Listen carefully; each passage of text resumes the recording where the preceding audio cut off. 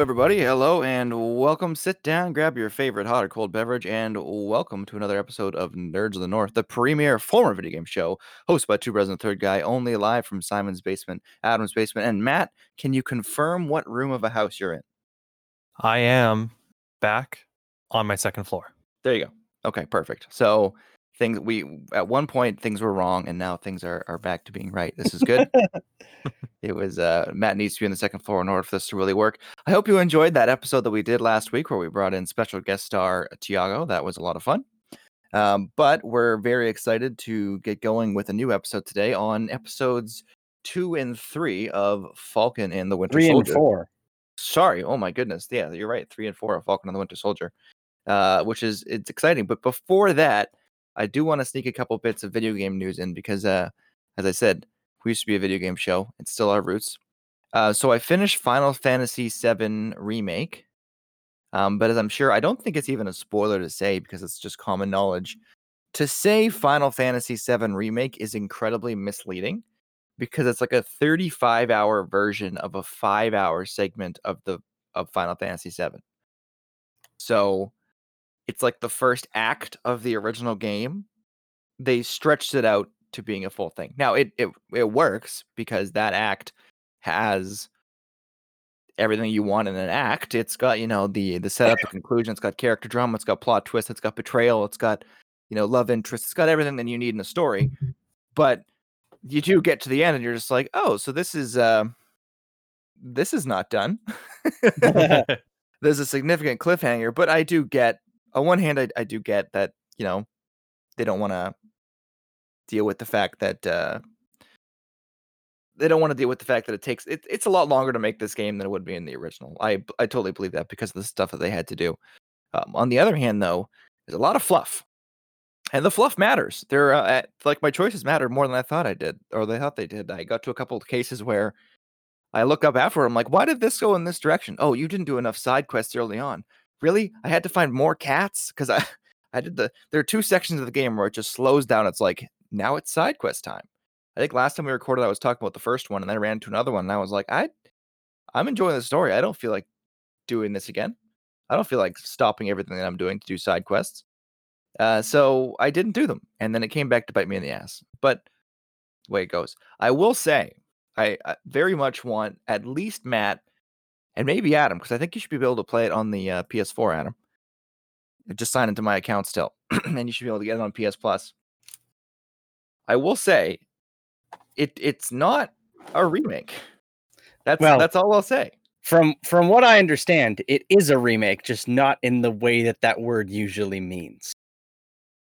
No, I'm even going to disagree with that. It's not a remake. You get to a point where just like, oh, this is what's happening. Okay. So I think the remake title gets people in the door. I mean, I understand what you're saying in that it's not a remake because it's like action combat instead of turn-based. I think that's probably what you've heard and what they meant by it. That is not what I was referring to. Okay, so it is an in-universe remake. Is what I've as in like the story is the same?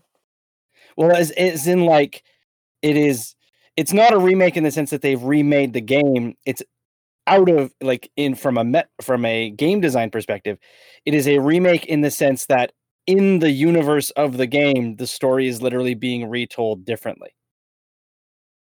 Wow, I mean, I don't want to spoil anything for Matt, but that's dangerously close to the correct answer, Adam.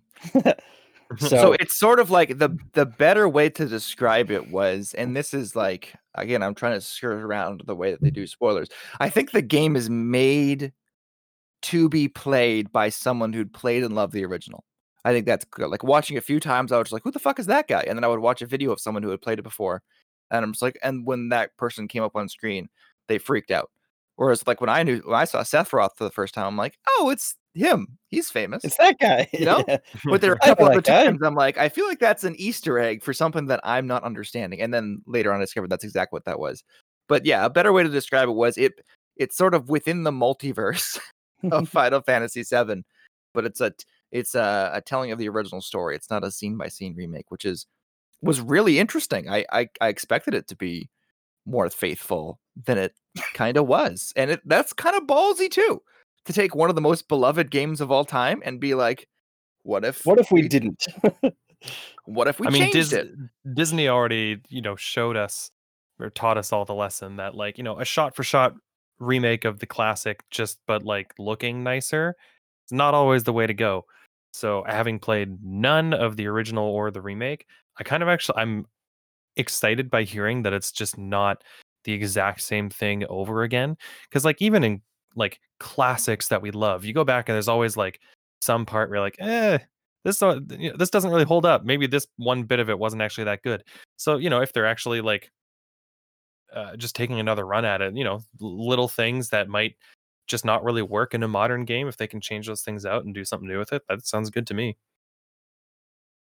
That's how I'll leave it for you guys to discover when and if you play it. I think Matt's probably more likely than Adam, but there you go.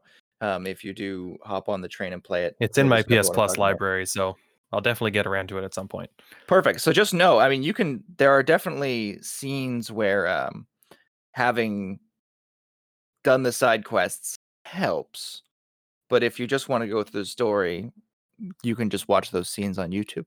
It's what I ultimately I'm an did. obsessive side quester, so I if I do play it, I will not be surprised if I do that. So Yeah, I do yeah. like some side quest whimsy. I got pretty into it in Final Fantasy 15, where going after all the different colored chocobos and stuff like that. So I'm down for some good, like, totally irrelevant side questing.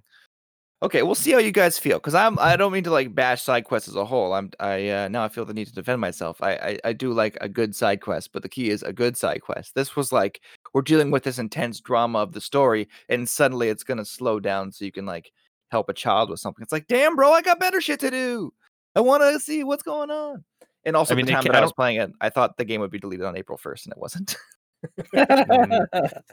That's nice. I mean, it can't be worse than the like not even trying to cover it up, like sponsored cup noodles and Coleman camping side quests from Final Fantasy 15, which I did all of.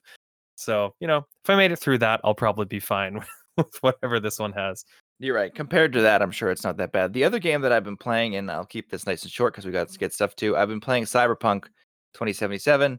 I think I mentioned that I was going to attempt to get into it last time, and because they had like this huge update, so I was like, maybe now's the time to get into it. And then I booted up. 3 hours later, I opened up my phone, and I saw like a news article that was recommended for me, and the title of the news article was, "If you were waiting for the update to fix Cyberpunk 77 to play it, it hasn't," or something like that. Like, it was basically, if you were in my exact situation, now is still not the time to start it. But I'm like, yeah, fuck it, I'll play it. So the game has crashed a bunch still. Like, I think it's crashed more than every other game I've played in the last year combined, probably like 8 to 10 times in the past.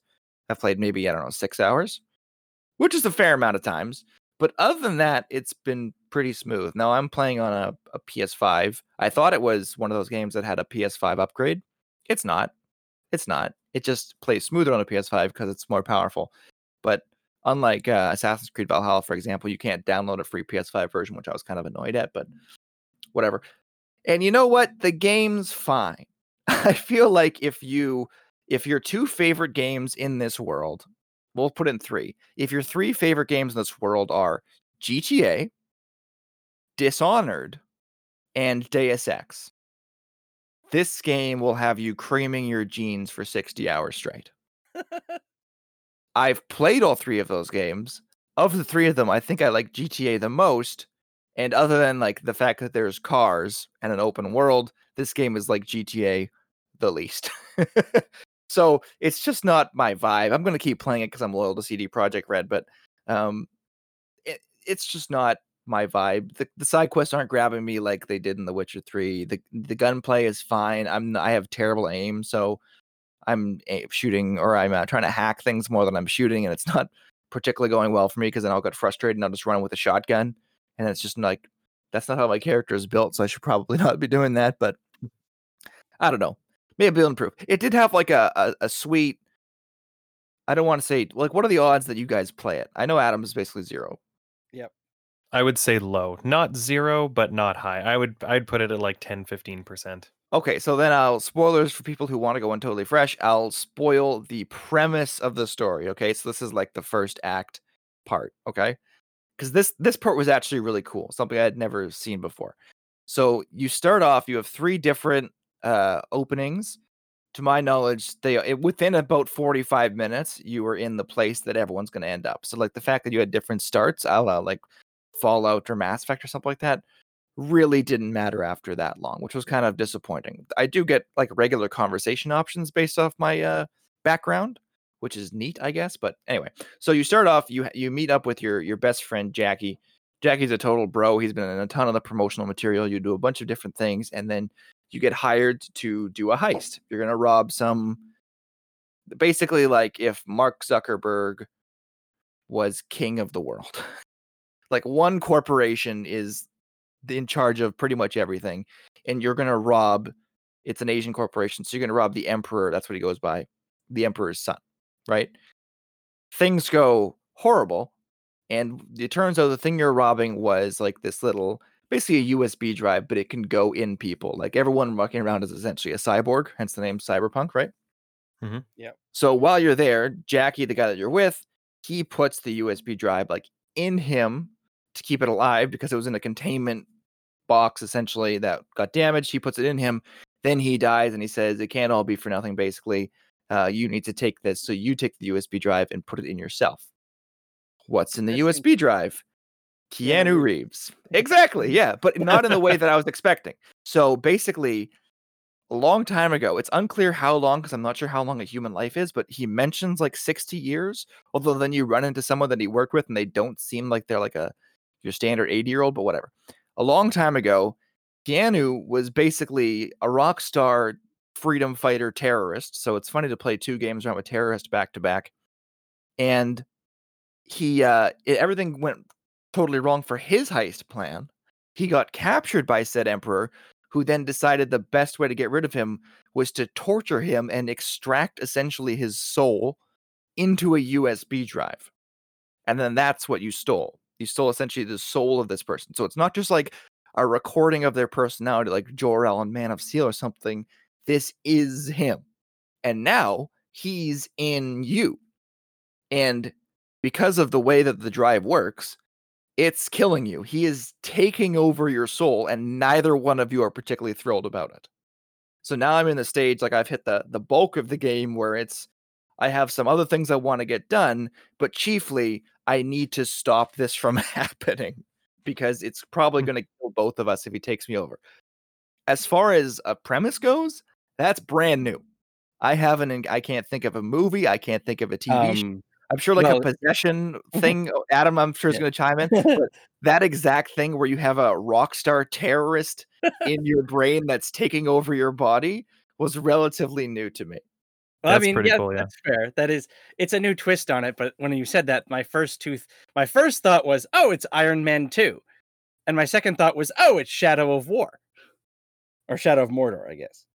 Yeah, I mean, there's been stories with other characters in your head, but this one's the fact that they're killing you is interesting. Sorry, go ahead. I immediately went to like in Cyberpunk Russia, Matrix plugs into you. Like it's Keanu Reeves and like getting plugged into people's heads. I'm like, there's something here. But yeah, it's interesting. I'll keep playing it, but right now I'm mostly playing it out of obligation to the fact that I have it. You know, I haven't hit that part where I like have a deep desire to go back to it, you know? Yeah. But whatever, it's been long enough. We've been talking about stuff that's not Falcon and the Winter Soldier. Let's move on to Falcon and the Winter Soldier. I'm replaying it on my phone because for some reason it's not working on my goddamn computer. That's kind of a pain in the ass. But we'll start off with episode 3.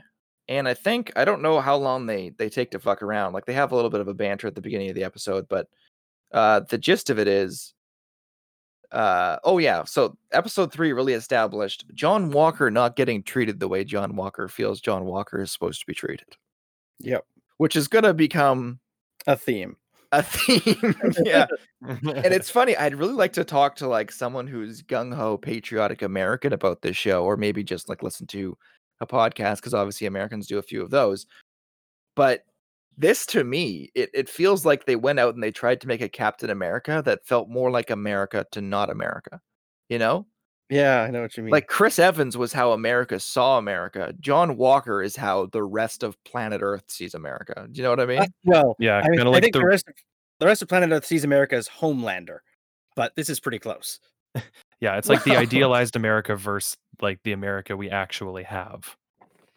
exactly. So we'll get more to that in a second. Well, certainly get more to that when we get to episode 4.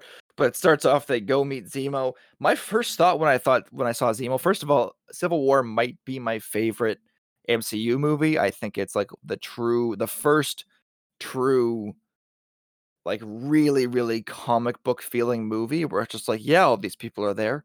They would be there. There's no excuse for this person's out of the movie because we couldn't afford them. Here they all are. So I love Civil War. I love Zemo. My first thought when I saw him though was, did he really whisper this much in the original Civil War? I feel like he never is talking without whispering, Yeah, He is I know. pretty sleuthy. I didn't really notice the whispering thing, but I'd be interested to go back and see. Yeah, I might have to go back and see it. But they break him out, or rather, as Bucky phrased it in the next episode, he breaks himself out. And then now we're on this, what was formerly a buddy cop movie is now a Zemo cop movie. And you know what? I'm really impressed because I think everyone at the beginning, when you watch it, you're just like, oh, so they're working on with the bad guy. He's going to betray them at some point. And he might. But what I've been really impressed by is like Zemo's motivations in Civil War were so clear. Like, superhumans killed my family. Fuck all superhumans.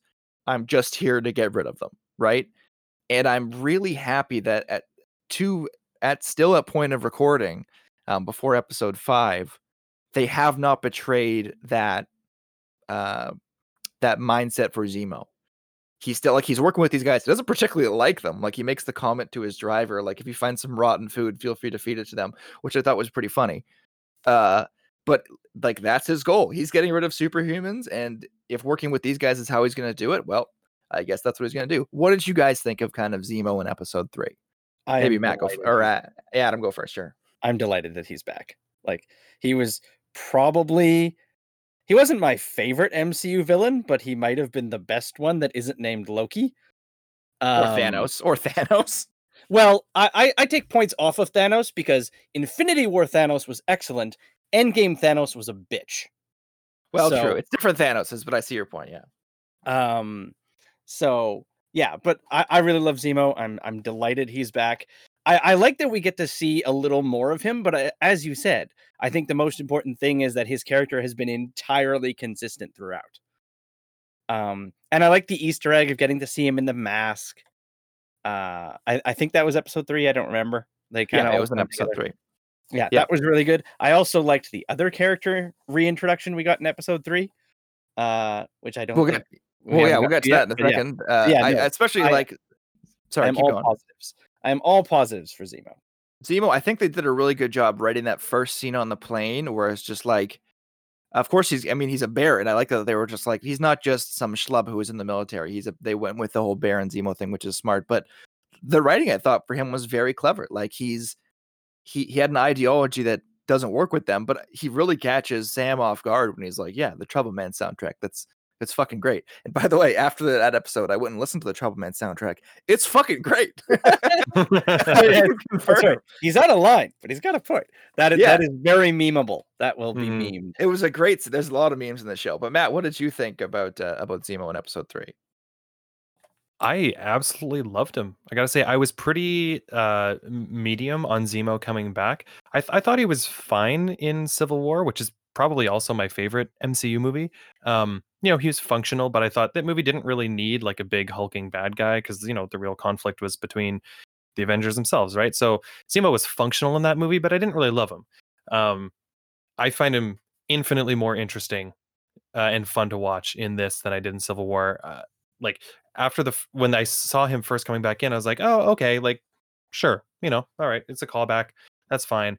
And by the end of episode 3, and especially after episode 4, I'm like, I just want to see more Zemo. Mm-hmm. He's written so interestingly, and the dynamics between he and Sam and Bucky, and some of the other guys that they run into later is so interesting. It's just, there's every scene that he's in, he steals for me.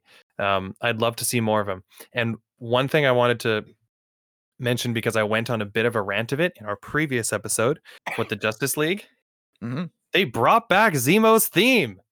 Yeah, there you go. And they brought back in episode 3 alone, they brought back Zemo's theme, Bucky's Winter Soldier theme, and the theme for the Dora Milaje, the Wakandan like royal Wakandan, guards that we see at the very end. I love it. I'm so happy. I will say I don't like need like thematic material for like each individual people. You can just have a good soundtrack and have it be a good soundtrack. But I love it when like they actually bring back musical cues as a way to help you understand the characters, you know?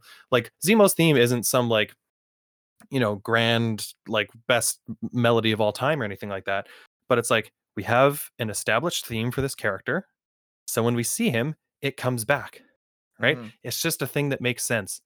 And it's especially in that first scene, we get both his theme and the Winter Soldier theme when he tries to when he uses Bucky's I can't think of the word, Trigger but word. like Code word, trigger yeah, words. trigger Yeah. words, yeah. Yeah. And the Winter Soldier thing comes back and then it stops and Bucky's like, no, that's not me anymore. You know, and then it goes away. It was really, really nice. I just wanted to mention that because I kind of ranted against not doing that sort of thing in our previous episode.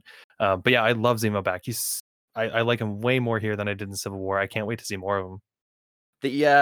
This might, I don't know if this is a hot take or not. I feel like it might not be. I think the excuse me, I think the Bucky's, specifically Winter Soldier theme, is the strongest musical thing the MCU has ever done. There's been some great themes. Like I love a lot of the moments in Endgame and Infinity War, the way they build up to it, and then they've climactic. We've talked about that before.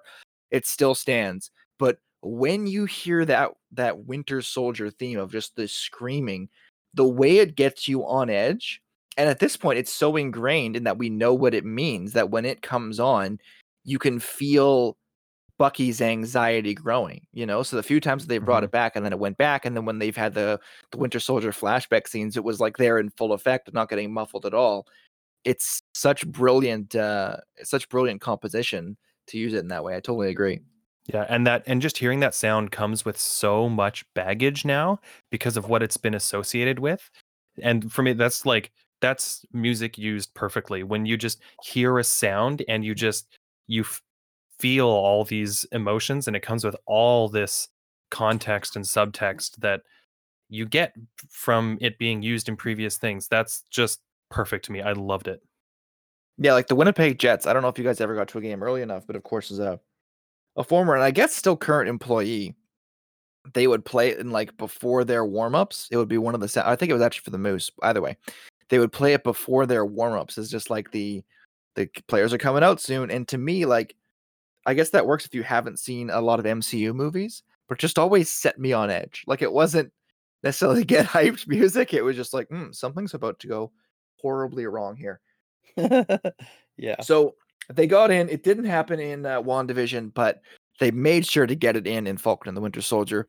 They did their legally mandated, this is a crime. We have to go through a nightclub at least once.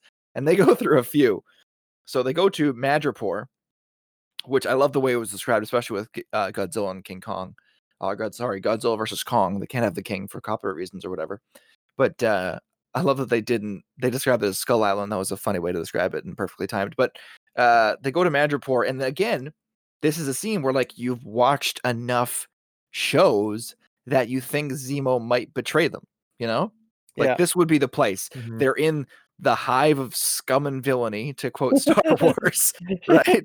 But this would be a great time for Zemo to absolutely betray them and fuck them over. He doesn't. He's in just as much danger as them, and then like things go wrong, but it's kind of Sam's fault for not having his phone on silent as opposed to Zemo's fault, and then Zemo's advice does get them out of there. So it's Yeah. like we know not to trust him, and he's doing these little things that still keep you on edge and remind him that he's a villain, but they're doing a really great job of establishing that he's like working to the same goals that they are. Also, the scene where Sam had to drink like a snake liver or Oh yeah.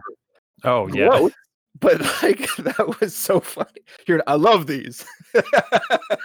Oh, I love that whole scene, just the tension of like whether or not they're going to be able to stay in character and stay hidden.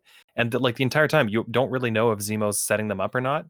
Like throughout this episode and the whole next episode, I was always on edge as to whether Zemo was someone they could trust or not.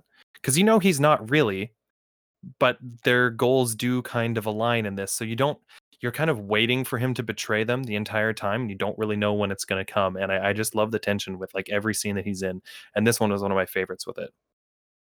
Yeah, the major problem I had with this scene, other than which I loved it, was that you like maybe I'm just not a big enough comic nerd, but I had no idea who Sam was supposed to be playing. So I'm like, I don't know if he's doing a good job. Like, is this guy, like, his name is what, Smiling Tiger or something? Yeah, Smiling Yeah. Tiger. Is he supposed to be standing there looking like a pimp and saying nothing? Not even smiling? Like, is that Pimp is on from the brand or- American perspective, Adam. Pimp is from the American's perspective. Only American would assume that a fashionable black man would be a pimp. That was such a great line too. This is a great line. Especially But, because like- you could totally see Zemo be like, I'm gonna dress this motherfucker like a pimp, and then like just bamboozle him afterward with that line. But like I'm looking at it, I'm just going, I don't know if he's doing a good job. I know what Bucky's supposed to be doing because I've seen him as the Winter Soldier, but I have no idea who this Smiling Tiger guy is. Yeah. So it would have been nice if they'd had just a couple lines of Zemo going, okay, so he's like this, and this, so do these things. And then we could go, okay, Sam is doing a terrible job. They are fucked.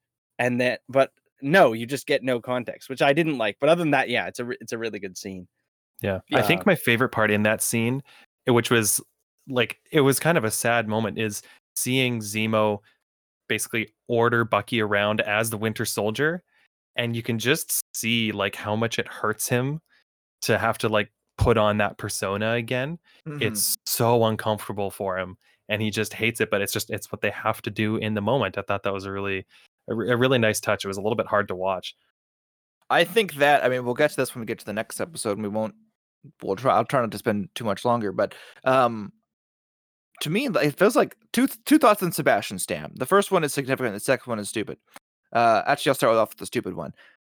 Does anyone think Sebastian Stan's voice sounds like a non-American trying to do an American accent?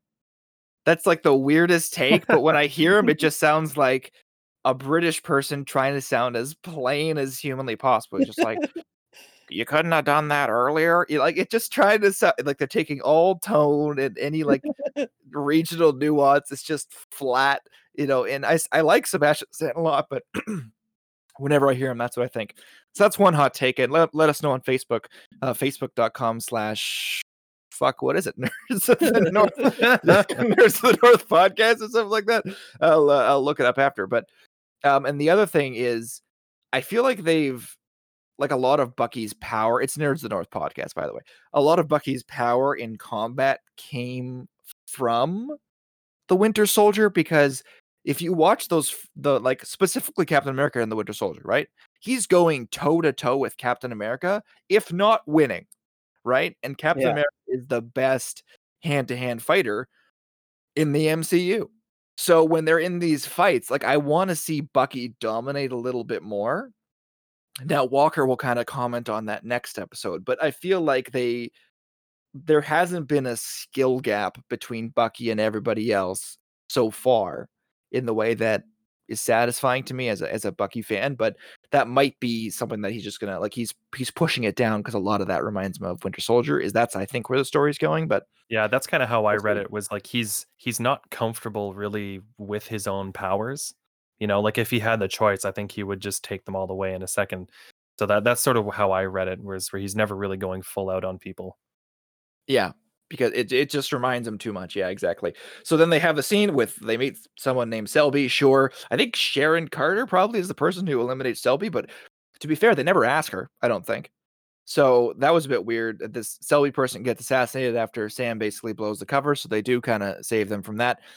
They make their way out, and now you meet Sharon Carter, who, while Zemo was a very consistent character, Sharon Carter is not. But they lampshade it by, who is it? I think Bucky is like, she's an asshole now or something like that. Yeah. And I was like, yeah, what? Yeah, she is.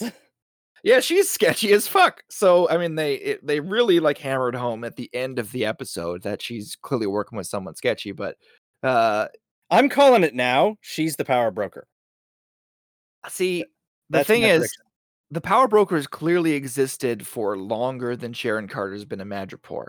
So the only way she's the power broker is if I think she's working for the power broker, but the only way she's the power broker is if it's and it's funny how similar the names are. If it's a shadow broker situation, where no one knows the power broker, and so she kind of figured it out and assumed the title.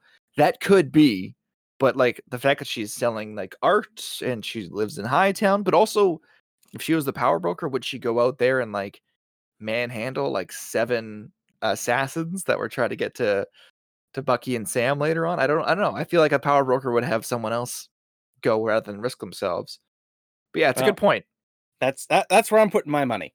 I'm that's the camp I'm laying that in, because like, why would you go that hard on her being such a bitch if you weren't going to set that up? Although my money right now is on money right now is on Zemo, although in a way that seems maybe too obvious.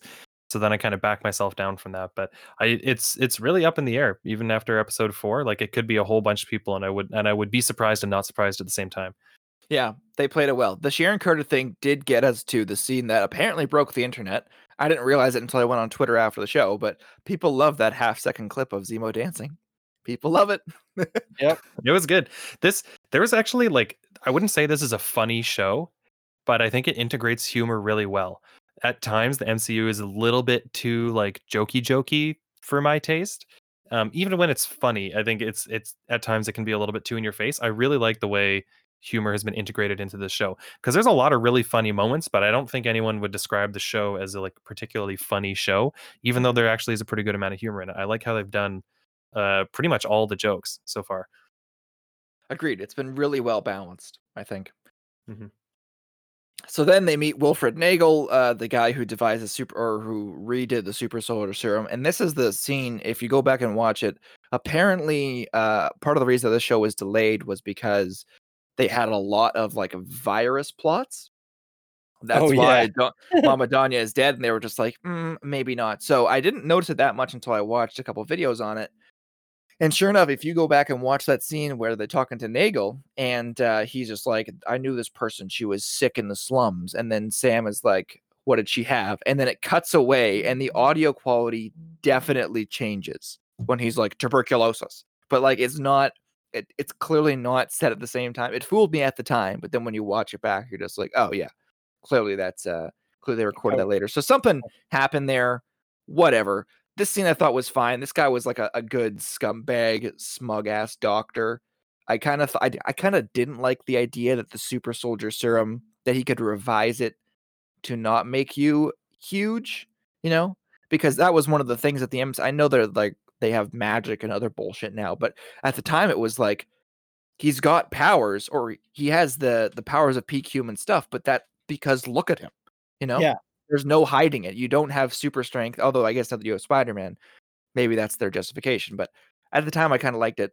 My one thought about this scene, though, and it's also comes up in the next scene, 2 of my great pet peeves when it comes to movies and TV shows, both scenes had one of them. The first one, shooting a gun next to someone's ear. Sometimes it's used as almost like a torture, like, don't fuck around with me, I'm going to deafen you in this ear. In this one, I think Zemo shoots a gun next to Nagel's ear just to annoy him. And then afterward, he just like gives him a glare. It's like, did you have to do? It's not a Nerf gun, for fuck's sakes. Like, that ear's fucked now. And then the other one, when people receive violent head trauma and then they just get up, So in the next scene, we'll get to it.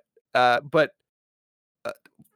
Zemo gets hit in the head by Captain America's shield, thrown hard. And then the next scene, he just got like a cold towel on his head and drinking some whiskey. What? Yeah, particularly the next episode 4, has a little bit of like selective use of when things actually do real damage to people, and not that's a little bit distracting. But yeah, I did like the doctor, the way he was acted, just like rode the line between like sort of pathetic, like sniveling nerd scientist and like someone that like is actually really creepy. Like he's uncomfortable to watch. I don't know who this actor is, but I think he did a really good job with it. I agree. To me, in a weird way, it kind of reminded me of something that belonged in Breaking Bad, where it was just like he's the genius scientist who doesn't want to be dealt with, like a more evil version of that guy in Breaking Bad who's obsessed with coffee, that Walt works with. Yeah. And it was just like he just wants to be left alone. He doesn't have a lot of social skills because he just wants to do his science and listen to his music. And as a result, yeah, he's a little bit uncomfortable to be around. What did you guys think? Maybe we'll go to Adam first. Of the Sharon Carter like extended action scenes through all of this. I thought that. I mean, that was part of why I'm like, I have my theories about her because I'm like, why do they keep showing her if they're not gonna pay it off later? But yeah, no, I thought it was fine. I thought it did a good job of illustrating just how many people are coming to kill them. Although I very much feel like the bad guy should have led with the bazooka. Yeah. And generally speaking, whenever I see a bazooka in a movie, it's like you should have led with the bazooka. Well, if the implication is that they were trying to not kill the only guy who could make the serum, though, then it kind of makes sense. But yeah, I see what you mean. Yeah, I really like the scene actually. I thought there was some like really cool action bits. That like one shot in particular I really liked is when some dude with an assault rifle like rushes her and tries to shoot her, and she just sort of grabs it, and they like sort of like ride it up together as it like keeps shooting up into the air. I thought that shot was really cool. Mhm. I like the stuff in the escape where Bucky like like throws a pipe and like impales a guy Oh my God. with So with brutal. pipe. Great. That was Yeah, great. there's some like little subtle like superhuman stuff. Like Sharon's not impaling a dude on a pipe. Yeah. Like Bucky does that, but it's not like some gigantic show off of his like superhuman stuff. He's not jumping around like Jessica Jones or anything like that. Um, yeah, I thought the scene was really cool, and it was great at the end to see Zemo put the mask on. That was a cool moment, even as a non like comic fan kind of guy. It's a great look. I love Zemo's like jacket he has with the big like fur ruffs and everything like that. It was cool for someone who's not like a typical kind of like super villain.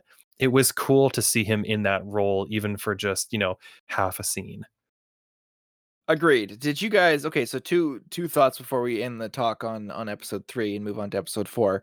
Uh did you guys believe that Zemo was going to betray them? Because that was clearly the bait and switch, right? Like he disappears after he killed the guy.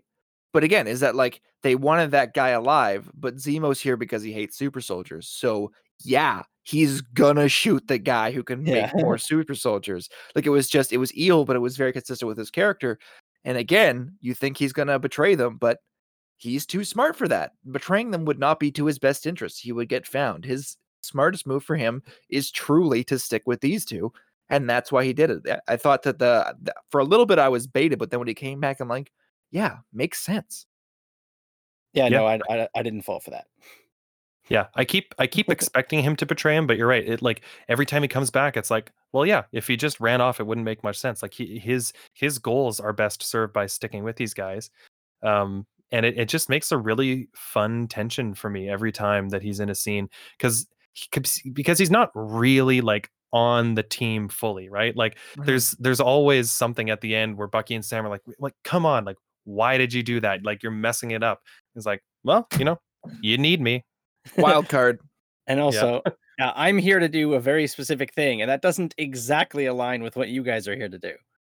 Yeah, you're here to Yep. figure out what's going on with Carly. I'm here to destroy super soldiers, and they happen to align for the most part. But yeah, exactly. Not fully. I fully expect. I think Zemo will turn against them, but I don't think it'll be some sort of like mustache twirling betrayal. I think it'll just become that their needs will no longer align with his, and I feel like they've established that he's going to stick down that line of killing super soldiers.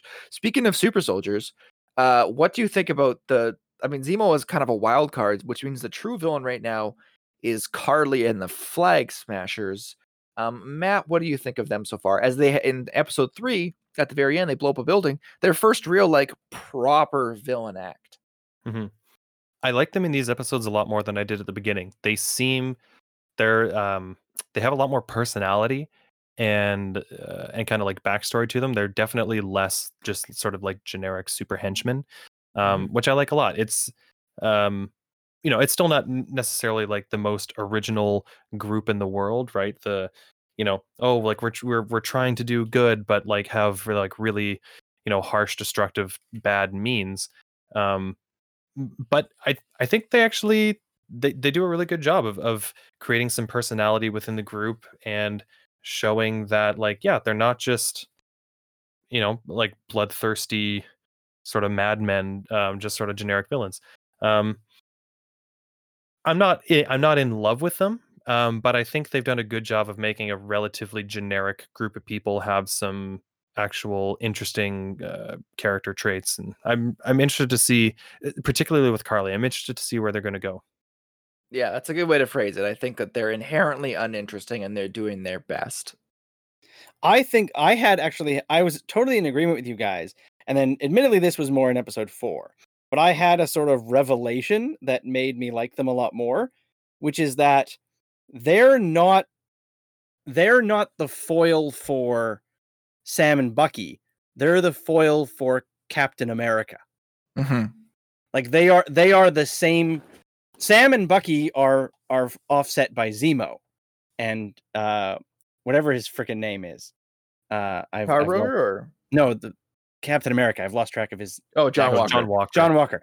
John Walker is the offset to the Flag Smashers, Mhm. and that really comes to a head in episode 4. Like it's no longer subtle.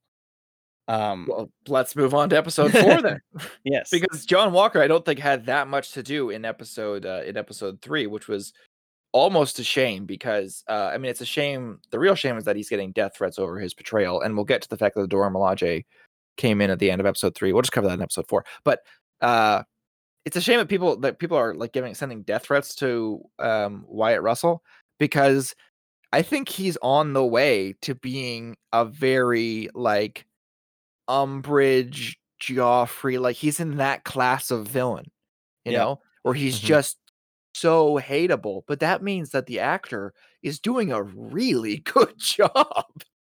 Yeah.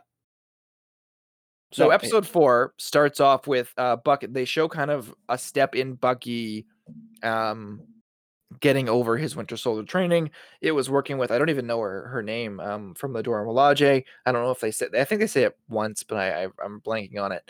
But basically he's by a campfire and then they say the trigger words to him, and I think they just said, "Hey, Sebastian, do you just feel like acting today?" And he was like, "I think I could do some acting." It's like perfect. God, Because he's we so need good in that scene. you Yeah. just to fucking act your dick off, dude. And he does. Yeah, the whole pain, like crying, like just everything about that scene was excellent, I thought. hmm yeah, it's great. Yeah, it was just painful to watch, but just incredible acting by Sebastian Stan. It was such a great scene. Well, and I thought one of the things that I thought it did really, really well is that when I watch stuff, I'm a very empathetic observer. Like I don't watch cringe comedies because I spend the whole time not laughing, but like squirming in my chair because I just hate that. And there's a lot of situations where I will I will watch a movie, but I will watch it through like cracks in my fingers, not because something scary or disgusting is happening, but because a character is embarrassing themselves. Yep. And so it's very rare for me to watch a scene that powerfully emotional without not feeling the need to shy away from it. And so I think they walked a line very well because I didn't have that problem. I think because it also kind of felt earned for him. Like you're just like, when you're watching, you're just like, fuck yeah. Like this is the catharsis that he clearly needed. Yeah, you've seen him struggle with it for so long. It was really nice to see it. Like you know, we know that he's sort of broken free of that because they've shown that Zemo tried it on him and it didn't work. So we already know that he's kind of free of it, but to actually see it happen was a really nice moment. And I think show. Sorry, go on. Okay, I was just going to say that you just reminded me that speaking of Zemo, my favorite moment of episode 4 is a totally it's not any of the action moments. It's when they're talking about super soldiers and Zemo's like, all super soldiers are bad and power is basically what he says is power corrupts. And Sam goes, it didn't corrupt Steve. And I'm sitting there and I'm thinking like, because that was my thought too, of course. And then it turns to Zemo, and Zemo just immediately goes, touche. Yeah. And I went, oh, very nice. because like the standard supervillain thing would be to counter that. But Zemo's like, no, you're right, but Steve's one of a kind, and everyone in the room is like, yeah, Steve's one of a kind. Yeah, exactly. He made them. He used the argument in a way that they couldn't disagree with. There's only one Steve Rogers, and it's like now that John Walker is so much more in this episode, you're just like, yeah, there truly was, and we'll kind of come to that later on. I think what I was going to say there, and I'll sneak it in real quick. I think there's a real solid like mental health reading of this show as well, and it comes like in that Bucky scene where he's clearly gone through therapy. With the Dormilaje, a form of therapy, certainly. Now he's in like the more traditional therapy when he was, seeing a therapist, albeit kind of an asshole one, but maybe that's when he needed. And then I really like how they brought back that Sam was a counselor. That was his job. He moved on from the military for a time. Clearly has gone back, but he retired and he was working as a counselor. And that's a part of his character that, except for like the first 5 seconds of Winter Soldier when you meet him, hasn't come back. And it was nice to be like, yeah, that's a part of the character that they shouldn't leave behind. I really actually thought that was quite good. And you see it go the other way too when they're going back and forth. That's kind of how the show was pitched, right? Is that Sam and Bucky are going back and forth. But when Sam is like, hey, I need to talk to somebody and use my skills that I've learned as a counselor to empathize with them, which again, I'm skipping ahead to that scene because it's really good. But then John Walker wants to interrupt it, and Bucky's like, no, like the talking thing could work, dude. I thought that was actually really strong as well. But totally, just going back to that Zemo, again, that Zemo scene, that's Scene-mo. So well done, because I totally agree. Zemo like had a good counter. It comes up later in the episode too, where he's like, all super soldiers need to go. And he's like, what about Bucky? And I think Zemo, I forget what he said, but it was kind of the implication that, well, Bucky's a means to an end here, Yeah. He's the vampire that's killing vampires, to use a Blade reference out of fucking nowhere. Hey, it's Marvel. It's in universe. That's correct. But yeah, it was a good example of Zemo they're not gonna betray his character by making him unreasonable. Sam made a good point, and he was like, yeah, that's fair. But he's just the one guy. Yeah. That's why Erskine picked him, kind of thing. Mm-hmm. So moving on from that, then they have more scenes where they're kind of dealing with the aftermath of the bombing, and then you have this great scene where Zemo is kind of talking to kids, and he offers them some Turkish delight. You get to a bit of a reminder that Zemo was a dad, which is, again, a key part of his character that I'm glad they didn't leave behind. He's not just mustache twirling villain. This is a former, well, I guess you don't stop being a father, but yeah, that was the point. It's a reminder that like he has some human, right? Like he's not just some big, evil guy. Like, he was turned evil by something extremely traumatic in his life. There's a few other moments like Sam being a counselor in these couple of episodes where they call back like small things. I mean, not small things to the character. Obviously, his son dying is huge for him, but like that were just like little bits of what made them interesting before that they're really kind of bringing back in this. And it's really nice to see. Makes them feel more like fully fleshed out people that have like an actual history. Yeah, and like I totally don't even expect the whole thing with the kids where he said not to trust Sam and Bucky to come back, but that's kind of Zemo's so smart that they're just showing that whatever he's doing, he's putting in seeds to cover his ass if thing goes wrong. Like when I saw that scene where he was like to the kids, don't trust these two, I didn't think that the kids were going to be part of his master plan to betray them. I thought he was just saying, if things go wrong, I need a backup plan, and these kids might be it. I'm proving that they can trust me and not him. Yeah, this episode makes Zemo look really smart. Where like Civil War, it's like some of the criticism that he got was his plan needed a lot of like extremely lucky things to happen, or like, he knew things that he shouldn't have known. I don't necessarily agree with those, but that was a major criticism of his. And you don't get that sense at all in this show. Like it just makes him seem like an extremely smart villain that knows exactly what he's doing. Like Sam and Bucky, they just walk in and try and talk to people, and of course no one wants to talk to them. Right? Mm-hmm. Zemo, he doesn't do that. He goes and gives candy to kids to like basically trick them into knowing what he wants. He comes off as like conniving and like and just really like sneaky and kind of ominous, but that's exactly what they need. He seems really, the shows make him seem really, really intelligent. And I like it a lot. Yeah, he's almost like he learned from Qyburn from Game of Thrones, right? Like he got the little make sure you get your arm. What did Qyburn call them? Little birds or something like that? Yeah. Oh no, it was also Qyburn inherited that from Varys, I should say. But yeah, like getting kids to work with you is a very smart way to get information from a city that's gone evil. So then you get to see that Carly and the Flag Smashers. I thought they only had 20 vials of serum total. Looked like they had 20 vials of serum in that little baggie, and Yeah. they already had like 10 people. So what the hell? But I guess like most of them are going to be destroyed by the end of this episode anyway. So we'll move on from that, and then in comes John Walker to fuck everything up. I like how he just like walks in, and you think like maybe you missed something in the scene because maybe they're close to each other now. Nope, he's just yelling at these guys from across the street.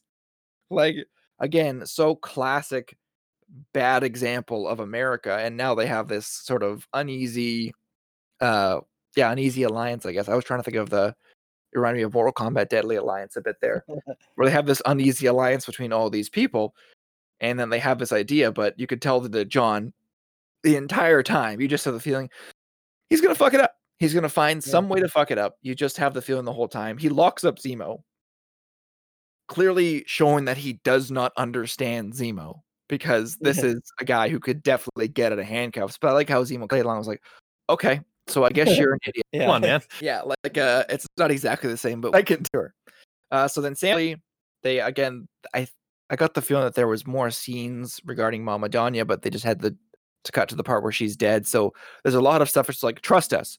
In the original, we showed why but we can't now because COVID. So we're just gonna tell you how important she was. Including your TT? Yeah, my TT, my aunt. Future Simon here. Unfortunately, we got another little audio glitch happening right here, but we're going to try to eliminate these in the future. Don't worry. Hopefully this will not be a regular occurrence. Trust me, I hope it will not be. But really all you're missing in this little segment is us talking about the beginning of Sam's conversation with Carly when he was using some therapist things on it, and how it came just a little bit out of left field, that he was a little too easily able to convince her to say a proper supervillain line, like, I killed them, they were in my way. So when we jump in here, that's exactly what we're going to be talking about. Careful and calculated to all of a sudden being like, I murdered them because they were in my way. Wait, you tricked me. Yeah, that like, was it just a little weird. Like I understood that that's where they were trying to go, but it didn't quite feel like it got to the point where I could believe that she was going to do that. But Adam, what do you think of that? The Sam counseling scene. I thought that was really good. I thought I agree with you. That line came a bit out of nowhere. The thing I did like about one of the things I liked about this episode was that it did, in addition to what I said earlier about the Flag Smashers being the offset for Captain America, is it did a good job of showing that Carly really has no idea what she's doing. Yeah. Like she's in just way, way over her head. And she has, noble and idealistic goals and all that. But she clearly has no idea what she's doing. And you sort of saw that with the end of the third episode when they blow up the frickin' that building. And one of the other guys goes, "What are you doing? There are people in there." And she goes, "Violence is the only language these people understand." Yeah, and she's playing the part of a terrorist, even though she doesn't. Yeah. And it's just it does a very good job of that, and in basically in exactly the same way that John Walker has no idea what he's doing. And you get a couple scenes with that when you see John with whatever Battlestar, whatever his sidekick's Lamar. name is. Yeah. Yeah, Hoskins. And you very much see that too, which I also like, is that because that seems to be the theme of this series, is that apart from Zemo and possibly Sharon, nobody has any idea what they're doing. Yeah. I even think, like, to me, Zemo doesn't seem like he knows exactly what he's doing. To me, it seems like he's a guy who just sees a billion different ways that things could be going. And just in case it goes wrong, I want to have a contingency here. I want to have a contingency here. I want to have a contingency here. That's where I kind of thought that he was going. And yeah, again, you get at the end of the scene, you get the feeling that he might have flown the coop, but he didn't. But I also thought, and Matt, I'm going to go to you in a second, that these scenes really showed that you need Lamar to balance out John. Like Sam and Bucky, they work independently. Together, they're fantastic. Clearly. But they could work independently. John needs the balance. He's got way too much chutzpah. He's got way too much chaotic energy. And Lamar was really the entire time was like, dude, like maybe calm Chill. down. Like when John was like, it hasn't been 10 minutes. Like we agreed on that. He's like, I don't give a shit. Your partner's gonna die. Are you okay with that? And you can really feel that John is the fact that he's not a super soldier is really weighing on him, right? Like I'm just a human. I don't have the advantages these people do. It was a great line that he says to Bucky. It's like, oh, this must be easy for you. This must be holding people back. You have the super strength. You haven't had to earn it. And then, but then, Well, and after he gets his ass kicked by the Wakandans, he's like, and they weren't even super soldiers. Yeah, that's a really major theme in this episode for sure. But both times you have Lamar there to be like, dude, like, let's just let them do their work. Of course, he still fucks it up, but let's just let them do their work. But Matt, what did you think of that kind of whole, before everything goes horribly wrong, that whole scene? Yeah, I just want to touch on Lamar again. Yeah, go for it. I think he, like you said, he's I think necessary for John Walker because like John's an asshole, like with Lamar or without Lamar, but Lamar makes him seem like a human asshole. Like you get the moments between them where you understand why John is kind of the way he is. You still don't agree with him. You definitely don't like him. But yeah, like you said, the partner with or the line with like your partner's in there. It's like, well, you understand the relationship that John has with his partner. So it gives a lot of depth to what he's saying when you understand this relationship with this other guy. And I like their sort of, humanizing scenes that they get a couple of times, when they talk about the wars that they've been in together. And it really makes, because I think John Walker, it's runs the danger of being just a straight up asshole for being an asshole's sake. But the scenes with Lamar kind of, I think, can make you understand why he is the way he is, and I think they work really well together. The scene with Sam and Carly, I loved it. I agreed. That one line where she's like, they're just in my way and I'll kill them again if I have to. Yeah, a little out of nowhere. Other than that one line, I really like this scene. And I think this is another thing, like the Flag Smashers have been in general, where like we've all seen this scene before, right? This is not some like new novel thing. Where the good guy goes in to talk to the bad guy one-on-one, and like they're gonna try and come together and be reasonable and reach an agreement to try and work something out. And then the brash teammate rushes in and ruins the whole thing, and now they're fighting each other again. Like that's happened in lots of things. So there's the danger of the scene not being that interesting because we know exactly what's going to happen as soon as it starts. You know that John is going to rush in and ruin what's happening with Sam and Carly, but it still really works. It's just written so well. Even though exactly what's going to happen, it's telegraphed the whole way. I still felt myself believing. I was like, yes, like Sam's doing awesome. They can, I see the human in her. She's not, she's kind of like a terrorist who doesn't really understand yet that she is a terrorist. And it's like, maybe they can bring her back, even though exactly what's going to happen the whole time. I thought the scene was done really, really well. And it was so nice to see a superhero being a superhero in a way other than just like punching people. Agreed. Yeah. It's like, we actually don't see it all that much. You think there would be more of it, for all the, wonderful people and great ideologies that all these characters have. We actually have very few scenes of one of them just like successfully talking down a bad guy, like being open with them. And I mean, this scene is essentially Sam almost therapizing Carly. It was a really nice thing to see. It was a really cool, refreshing scene, even though it's something we've seen a whole bunch of times and you know exactly what's going to happen. It was refreshing. I really, really like the scene. Agreed. It reminded me of, like, we talked about it last week when we talked about the Justice League, but that scene with Wonder Woman talking to the kid and giving hope to the kid is as important, if not more important, than scenes of Wonder Woman kicking ass. Like that is so crucial to characters who aren't necessarily like Batman, probably not. Although some of the greatest Batman moments from Batman the Animated Series. I don't know as much.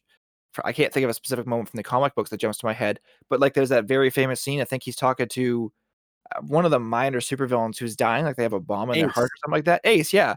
And like they're on a swing set, and he's just like, "Yeah, I'll stay with you." Like it was a very nice moment of Batman. I'm sitting next to my favorite Superman comic, All Star Superman, and they devote an entire panel to the fact that Superman runs up and finds someone who's about to kill themselves. They're going to jump off a tall building, and then I've seen that. he just, yeah, it's a great little scene. It's not very long, but it's a great little scene of Superman being like, and he uses his powers in an interesting way. He's like, your whoever it was, they didn't blow you off. They're just stuck in traffic. They're trying to get here. Things aren't as bad as you think. And then ends up with Superman just giving someone a hug. That's what being a superhero is about. It's not as sexy as the punching and kicking, but it's so important. And I totally agree with you that this show is doing a great job of showing that, yeah, these guys are characters or they're heroes in the same way. And in the same way that John is very much not. Yeah. He should another be. great On moment, paper, he's right? perfect. Yeah, that's true. Yeah, But he's just exactly. not. But there's another great moment, just to sidetrack briefly, in one of the Batman comics, actually, that I remember seeing, is that, and because the conceit of the Batman universe is that he doesn't send them to prison, he sends them to Arkham, and that's just so they can escape and come back next week. But also because all of them are nuts, like not just supervillain nuts, but legitimately mentally disturbed. And I really like when the comics actually make that explicit. Like there's one comic with the Riddler where Batman tracks him down and he's like, "Here are all the clues you left for me." And the Riddler just goes ape shit because he's like, "Yes, I did that, but I was really trying not to do that. So yeah, take me to Arkham because I think I'm nuts." Mhm. And I was like, wow, that's really good. Like in terms of it's another one where it's like he resolves the situation, he doesn't throw a single punch. And it's just like it's a really good acknowledgement of the fact that, you know, if you're gonna call these people crazy, they should actually act like they're crazy. Yeah, that's a good point. Like Arkham works as the sort of just this horrible place that they send people. It's like a little prison, but it works just as well as what it's supposed to be, like an actual mental assignment. But we'll keep moving on in this show. So then Zemo escapes, but he finds Carly. And again, it's like, is he gonna try and team up with her? Like, as a half second, it's like, what's he gonna do? Pulls out a gun and shoots at her and hits her. I think in the stomach, right? Yeah. He's not fucking around. Zemo's here to kill super soldiers. They give you another bait and switch not that long later, where he like looks at all the super soldier serum, and you're thinking, is this going to be the term? Is this going to be where he decides that maybe he'll keep a couple of them and he can be a more effective killer of super soldiers if he was a super soldier? But no, he destroys all of them that he can before John fucks it up. But like, there's really no hesitation in his game. Once he realizes what it is, then it's just break all of them as quickly as possible. I don't care. This type of stuff killed. I mean, he's really pissed at Captain America, the original, right? So this type of stuff killed my family. We didn't even talk about it earlier. I don't even think that we need to, because we've talked a lot about Zemo's character development, but he's got a great moment where and Sam brings it up too, where he basically says super soldiers are like inherently supremacist because now that there's classes of different people, you can't have equality. So if you're a freedom fighter, but you're trying to create super soldiers, it inherently doesn't make sense. It was a great thing that I don't think Carly was prepared to have spit back at her. And I kind of would have liked, I'd be surprised if it doesn't come up later. Let's phrase it like that. But yeah, and then of course he gets clocked by John. This is the famous moment. He should probably be in worse shape than he is at the end of the next scene, where he's basically just has a cold towel on his head and he's totally okay.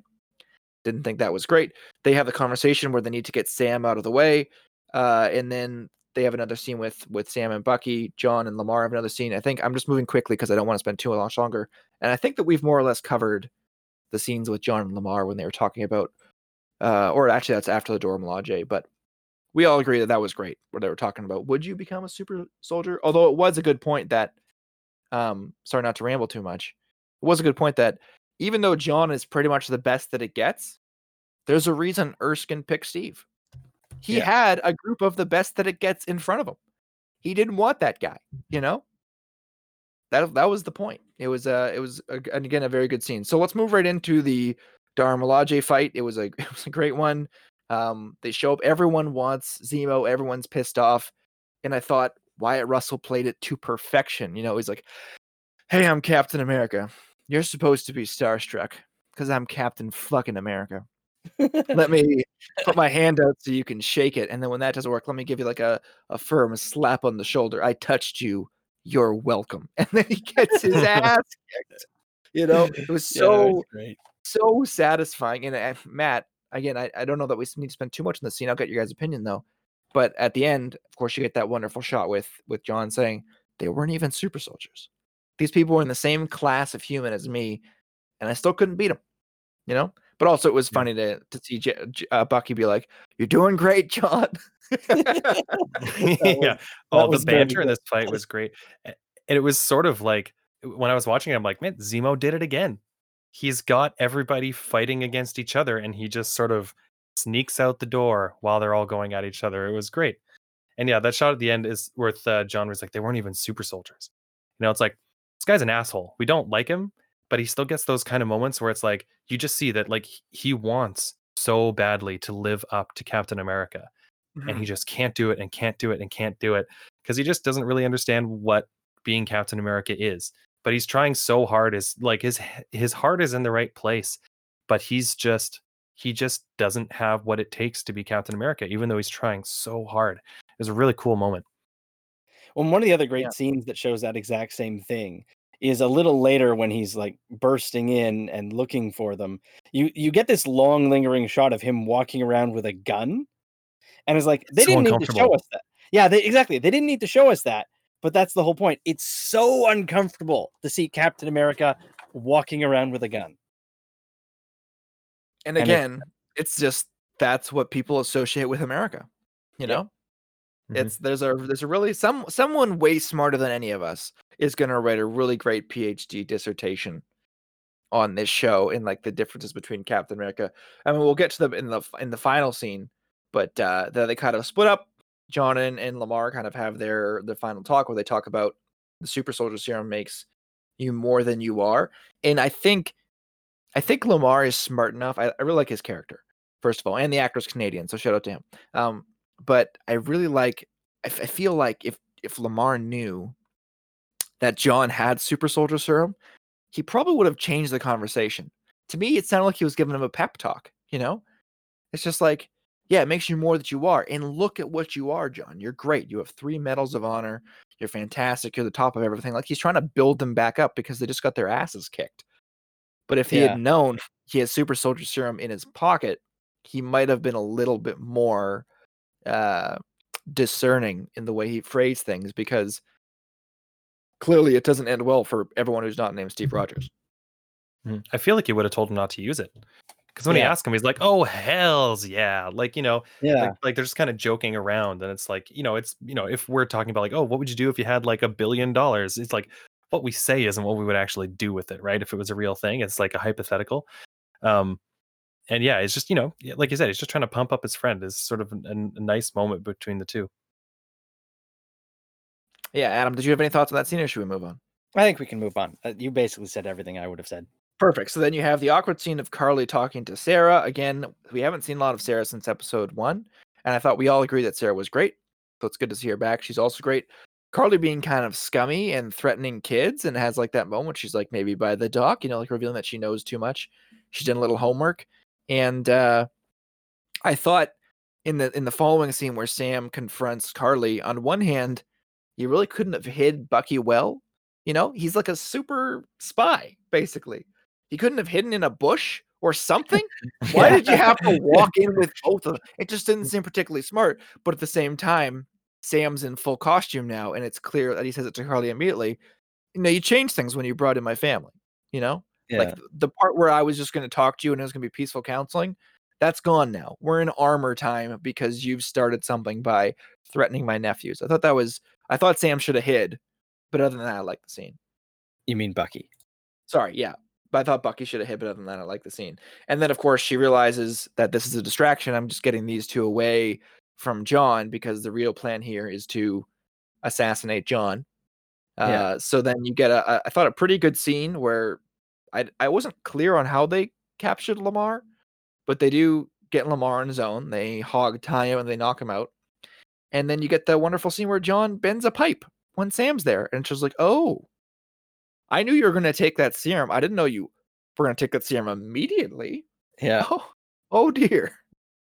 Now we're in a whole new situation. So Lamar escapes, and then we'll jump right to the big moments of this final climactic episode where they have a huge fight in this sort of sanitarium thing. I thought John's line of what's with all the knives? That was actually pretty funny.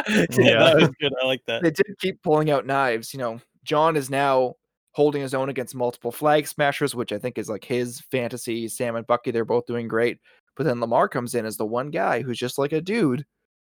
And not that Sam isn't also a dude, but gets punched and is presumably dead. I also thought that Wyatt's acting for Lamar was like perfect. He was like, no, like total denial, like, hey, this is like, oh, wake up, like just repeating the same things over and over again in absolute desperation. I thought that he did great there. And it was like, I'm trying to think of another scene. It comes to my head. It feels familiar, is what I'm trying to say. I'm struggling with the words. I can't think of the exact scene that it reminds me of, but just we were having this little superhero fight, and now something's changed. Now it's personal, Now we're coming for blood, and we will get there in a second. But Matt, what did you think of that sort of courtyard fight before we get into the absolute conclusion? Yeah, I really liked it. I thought the actual moment of Lamar's death, that was the thing that I mentioned before, where it was they're a little selective with the bits that like actually injure people, where like this is something that would kill you, so it's not unrealistic that he would die here, except that, basically this exact same thing has happened 200 times, across all the movies and shows and stuff leading up to this. So it sort of felt a little bit like a video game where it's like, oh, we're in a cutscene and someone gets shot, and now they die. Like in gameplay, you get shot 50 times and you're fine. So it was a nice moment, John talking to him, but just the actual moment of his death, I felt it was just a little bit distracting. And I also didn't quite understand once, like when Lamar died, all the flag smashers are suddenly just kind of like, oh shit. Like even Carly, they're like, oh my God, we killed a guy. Like, okay, we need to get out. Like this, like it was some game changing moment for them. And it's like, she just blew up a building. I know the other guys are uncomfortable with it, but even Carly was like, oh no, like, what have we done? We need to get out of here. I thought that moment was a little odd. But overall, I really liked the fight. There's another cool moment of what felt like direct comparison with Steve and John Walker, because when the flag smashers run out of the building, John does the like run up slow mo, like use the shield to like jump through a window, like down onto the ground, just like Captain America did in Civil War, when he was chasing Bucky, or was it the Winter Soldier? Might have been the Winter Soldier. He probably didn't both. Let's be honest. Yeah, that move. But like it's a pretty well-known shot. It was in all the trailers, and he does the exact same move. Like uses a shield to jump through a window and does like a superhero landing on a car or something when he lands down on the ground. But like that this is different. He looks like Captain America. He's doing the thing Captain America did, but this guy's not Captain America. And it's just with the music and with what he's about to go do. It was just a really kind of unsettling comparison that I liked a lot. Yeah, sorry, to that point that you made a second ago, because I totally agree with everything you just said. It probably could have used like the classic zoom in on the exact part, and like with a cracking sound effect. Like I'm reminded of Ender's Game, which I watched not that long ago. And I don't know if you guys have seen it. I think Adam has at least. I have, yeah. But there's a one point where they're having a fight in a shower, and Ender, who is like the strategist, right? He's not the biggest, strongest guy, but he kicks a guy, and the guy slips because it's wet and like cracks his head, and then he's pretty much in a coma. But what they do is it's not just like he didn't just land awkwardly. They kind of show a side angle of the back of the head hitting something, and that's what did the damage. So as like awful as it would have seemed to see Battlestar go through that probably could have been a way they could have shot it to more cement. It was like, oh, Like he had already gotten punched in the face by a super soldier and knocked out not that long ago. And then here he had like the back of his head hit the pillar or whatever, and that's what did it. Like maybe just I agree. It was a little bit like, oh, is he down for good? Okay. Or Yeah, just you don't really do the know classic until thing, impale him on a spike. That's what they always did. Yeah. Just impale him Yeah. on a spike. Yeah, because you don't really know until the next shot. Like he gets hit, he smacks against the thing, and you're like, okay, he's out for a sec. And then like the next shot, there's like blood coming out of his mouth, and it's like, oh, I guess he's dead. And then you sort of wait around. It's like 20 seconds later, like, oh no, yeah, he's dead. Okay. Oh well, that's too bad. Like I feel like it just took away from the moment a bit. Yeah, and they even go back to a shot of him when John is running, and you kind of expect him to move. Like maybe he's going to wake up, and then you realize that what John is doing was a little bit preemptive, and that could still happen. But he's still very dead looking. Yeah. In the next scene, Adam, what did you think of Lamar's demise? Yeah, I pretty much agree. I think they could have sold it a little more. Like I said, I think they could have stuck him on a spike. That would have made it explicit. But I liked the whole thing. I liked the fact that I mean, in the moment, I was actually quite annoyed. But looking back on it, I think it makes a lot more sense that all the flag smashers basically just stopped, because I'm like, what were you trying to do, if not that? And then, but looking back on it, I'm like, yeah, like all of you are clearly way out of your depth here. And so now, congratulations, you've killed a dude. Not To me, by it was blowing like up a building you weren't in, but you punched a dude and he's dead now. it's so much more personal when you punch a dude, and it was almost like, and you guys are both the eldest brothers, but it was almost like when you're playing with your little brother and like you're play fighting, and then someone actually like cranks their head on something. It's just like, oh shit, oh shit, oh shit, oh shit. You're fine, you're fine, you're fine, you're fine, you're fine. Don't tell mom, don't tell mom, don't tell mom. You know, like that kind of thing. You know, and it was like that type of moment where it's like we were doing this fight because that's what we do. We do these fights, and now a person is actually dead, and it's. I do think it's like the trolley problem, right? Like killing someone with a bomb is so much less personal. Killing someone with your bare hands to me is more significant. And also I think that they dipped because they were just like they knew that this Captain America already isn't stable. They have to know that. They just have to. After all, he ruined the conversation that they were having with Sam, right? That's very And then true. Sarah made it clear to Carly, I don't know about anything about John Walker. I can guarantee you Sam is not working for him. Yeah. Right? So it's very clear to Carly that John Walker is kind of operating at a different level than the Avengers are, to just use the phrase. Mm-hmm.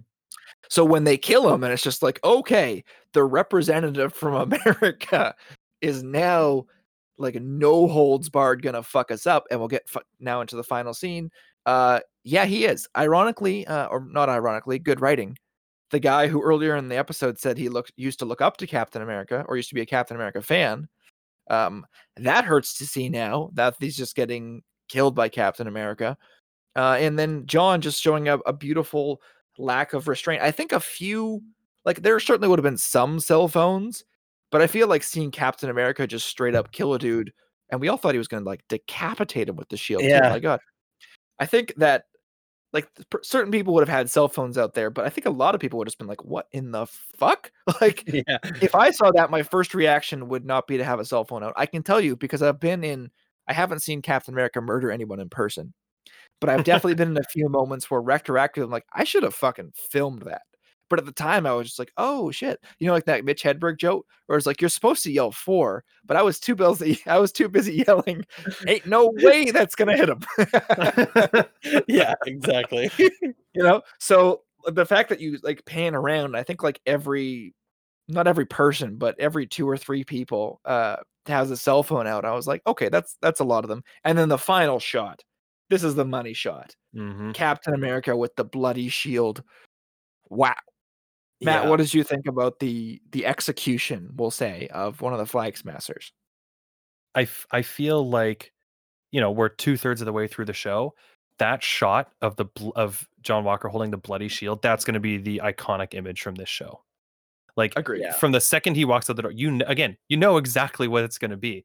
Like, from the second you know that he's going after these guys, it's like he's going to end the shot with blood all over the shield and looking around at all these people watching him. But it was still, I mean, terrible. but really satisfying to watch. It was really well done. And yeah, just like this is like we've known that he's a little off the deep end, but now it's just out in the open. It's I think it's going to be satisfying to sort of see him obviously not get what's coming to him probably in the next episode, but it's like, yeah, we've known you're an asshole. Now like the whole world has watched you execute someone on the street. I'm really looking forward to see what the fallout of that's going to be in the next episode. But yeah, I think that shot with the bloody shield is going to be like the iconic image from this show. Agreed. And Adam made the comparison earlier, and I'll go to him next. It's his Homelander moment, right? Yeah. 100% is I do he what snapped. the fuck I want. Yeah, he's shown who he is. And now, the whole world. Sorry, Adam, go ahead. Well, as far like, I mean, I think I made that like I still agree with that statement, but I think there is like Homelander's not even trying to be a good person. He is purely faking it. John Walker is doing his best. The problem is his best isn't good enough. Yeah. So like I don't want to, before we go too far off it, I don't want to make the comparison like that John Walker is Homelander. But no, and even in this scene, you don't get the feeling like you get the feeling that John Walker's doing this to avenge Lamar, but also in a way that, I mean, Steve was a soldier in a traditional sense, but not in the way John Walker was.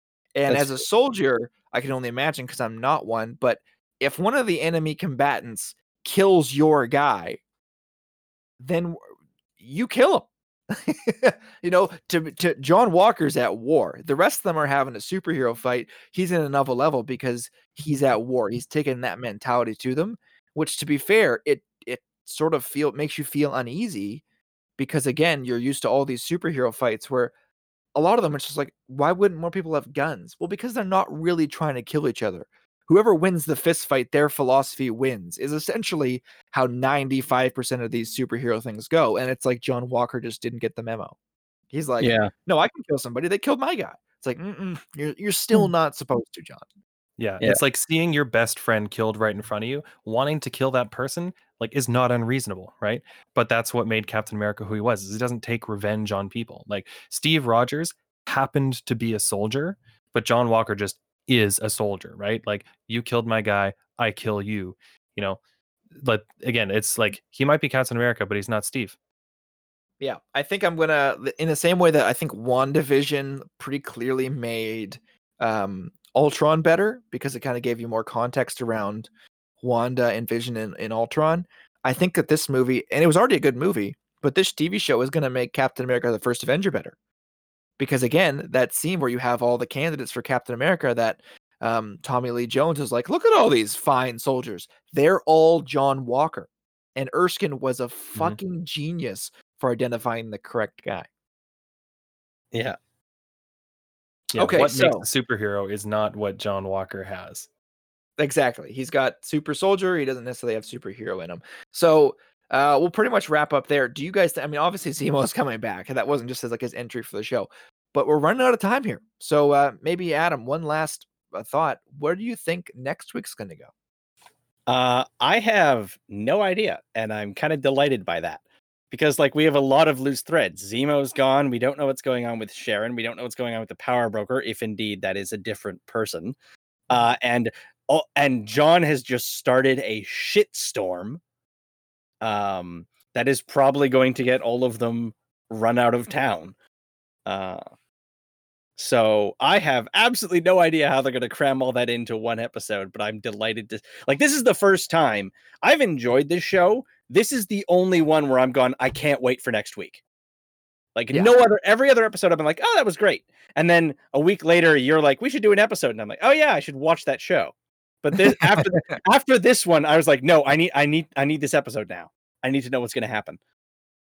Yeah, I had the exact same feeling. As soon as it ended, I was like, well, what do we do now? I have to watch the next one. Yeah. Same thing. Like, I really like the show up until now, but I'm so excited for the next episode. Like, I actually can't wait for it. I loved these two episodes, especially episode 4. I think is the best one of the show so far. And I'm kind of with you, Adam. I honestly have no idea where it's going to go. I'm super interested to see, but like, I tried to make some predictions, and I honestly couldn't even figure it out. So I'm really, really looking forward to see what's going to happen in the next one. I'll make it a three-peat to finish it off. I also don't know where it's going to go. My only prediction is that we will not get resolution. It's going to be like WandaVision. We will not get as many resolutions to the story threads as we think. I think that's like, if you look, they only have 2 episodes. It's like, you could easily sit back and be like, how far are they going to go into the Wakandan stuff? What's going to happen to Zemo? What's going to happen to John? What's going to happen to Carly? What's going to happen to the Power Broker? There's like 4 or 5 different things. I might have even listed 6. Like, if you really sat down and come to it, you could probably come up with even more. What's going to happen with Sam and his house? What's going to happen with Bucky and his list? What's going to happen with the old Asian guy? There's Oh yeah, the too old much Asian stuff. guy.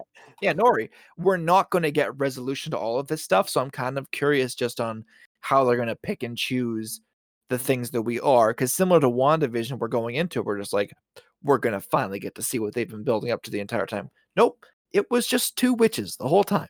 It was Agatha all along. There was no one else. So I think that they'll have to pick and choose. But I agree. Like, this is, before now, it was like a good Marvel TV show. This is their masterpiece episode so far. I think we can all agree it had pretty much everything that you'd want from an episode. And I'm confident. I'm confident they're going to stick the landing. I really do have faith in this crew. That they seem to know what they're doing and understand these characters very well. Okay. So if that's everything, I think we've gone on for long enough. So thank you for listening, everybody. Everybody out there, have a safe week. Have a great week. And we will see you next time.